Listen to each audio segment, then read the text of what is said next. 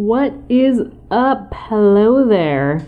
My name is Jessica Patching Bunch. You can call me JPB, and this is Brain Body Resilience.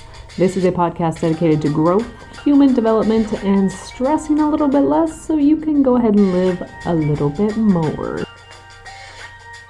Hello. Welcome back to the Brain Body Resilience Podcast. I'm your host, JPB. This is episode number 105. And today, I want to talk about seasons. Not just in the weather, but in life and energy.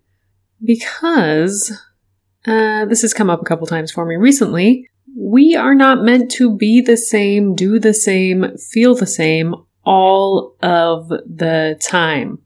And I know that there are a lot of success gurus and such pressure from society, all these things out there telling us that we need to be doing the exact same thing every day to make all of our dreams come true. But I disagree, and so does your biology. You are made of nature, and in that, you are meant to adapt and evolve and shift with your environment. And that can be a great thing. It can also be a detrimental thing depending on your environment and your awareness of the effects it's having on you. Recognizing how the change of seasons affects you can help you have a plan for how to navigate. And I recently wrote about this in my newsletter, and this was mostly about the shift into fall here in the Northern Hemisphere and the changes that brings. And some of what I wrote about was about this article that I was reading. It was a study looking at opioid receptors in the brain that found that brain regions sensitive to day length, or the amount of daylight, spanned the socio-emotional brain circuits, the parts of your brain that deal with emotional processing and social behaviors.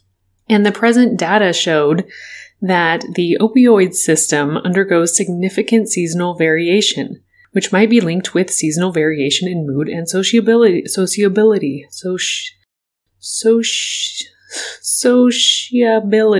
You're wanting to socialize with other people. Anyways, going on to say that the opioid neuropeptide system interacts as a chemical messenger with other neurotransmitters and hormones.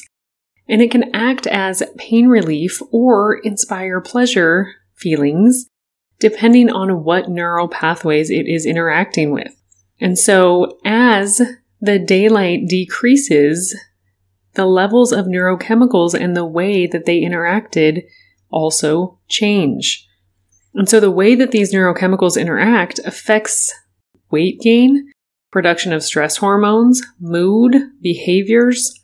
And this makes sense, right? If we think about like a bear who hibernates through the winter to save energy, we're thinking about evolutionary tools that we have in order to conserve energy. And these are amazing gifts that our body have given us to help us protect from harsh weather and potential food scarcity. And now, I know that this is less of a problem for most of us than it used to be, now that we have things like heated homes and grocery stores that are full of foods that we want most of the year, depending on where we live. But your body doesn't know that. And your body is still going to do what it has learned to do, and that is protect you. Because remember, always, survival and protection are always the main goal for your brain and body. So what does this all mean then? This, my friend, means that there is a very real reason the change of season brings a change of needs and a change of energy. And we have to accept what we are needing and feeling now in this moment, not the way it was yesterday or last week or last month or last year. Because now is a different time. And what we need, how we feel, and the energy we have to spend, this is changing daily, and then even more so along with the seasons. You are an organic being, which means that you are part of nature. And so the changes in nature affect you. The change in daylight availability can cause changes in your body's neurochemical balance and circadian rhythms. And that affects your sleep. So it makes sense that then you might feel more tired and less hopeful during those darker months of the year. And along with these calendar seasons that we all know and usually look forward to pieces of one or another throughout the year, I also want to talk about the other seasons we have in life. And these life seasons don't follow the same periods and overall predictability each year, but they are marked by the energy and capacity, responsibility, and the resources that you have in that particular time, along with the intention that you have set for yourself and your resources, both internal and external. This was brought up to me recently again, and so I wanted to, revisit this topic here on the podcast. I was having a conversation with someone who was getting down on themselves for not being productive and meeting goals for their free time on the weekend. And I reminded this person that the weekend in question was filled with other priorities and plans, and that we can do all of the things, but not all at the same time. And there really wasn't any free time. It was just a matter of being okay with how that time was already spent. And so I wanted to come on here and remind you that you can do all of the things and have all the things, but maybe not at the same time. There are very real limitations on your energy and attention. And depending on what you have going on and what your priorities are, that will change and you will be able to dedicate more or less of these precious resources that you have to one thing or another. I know that anyone here listening who is a parent can identify through the changing seasons of raising kids and what different types of and amounts of energy are needed as they grow through the stages of life. And that's such a great example because every one of those stages requires something a little bit different, and so your priorities are something a little bit different. When we're here trying to do all of the things, we end up spreading ourselves too thin and not being able to accomplish anything or enjoy what we're doing. I remember an old friend's dad kind of introduced me to this many years ago, and I was at a point where I was traveling for an extended period of time, and that was kind of my one priority, but then I also had a priority of finishing my degree and writing my thesis for my honors program and wanting a stable, some stability in my job. And at the time I was wanting to buy a house, and he said something like, you're trying to do everything at once and it just doesn't work like that. And I didn't fully understand that then, but priority is singular. And our priorities will change throughout life and through the days and the years.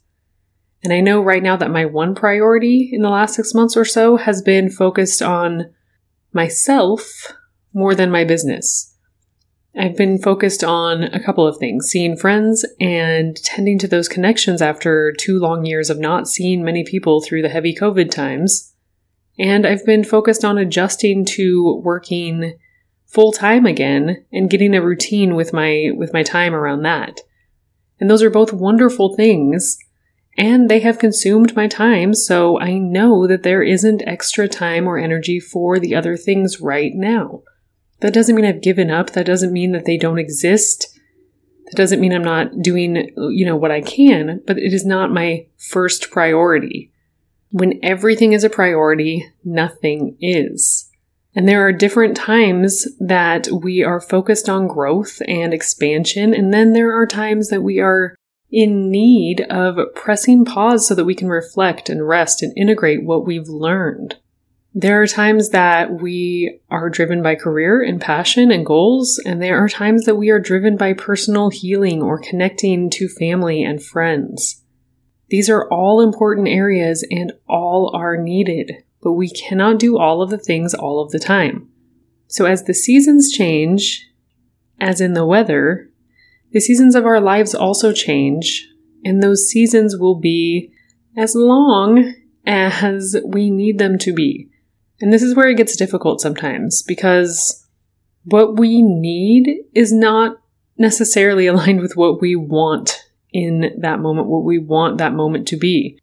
But if we don't allow for the flow from season to season, our body and brain will demand it And then we will have less choice in how that might happen. This is especially true in the season of healing and rest. We are not meant to be the same all the time. We are not meant to be working and productive with every waking moment. So this is your reminder that just because you have free time does not mean you need to fill it with anything. It doesn't mean you need to be working on something or doing something, being productive, creating anything. Having time and free mental space is crucial for your mental health and for your ultimate creativity and energy going forward.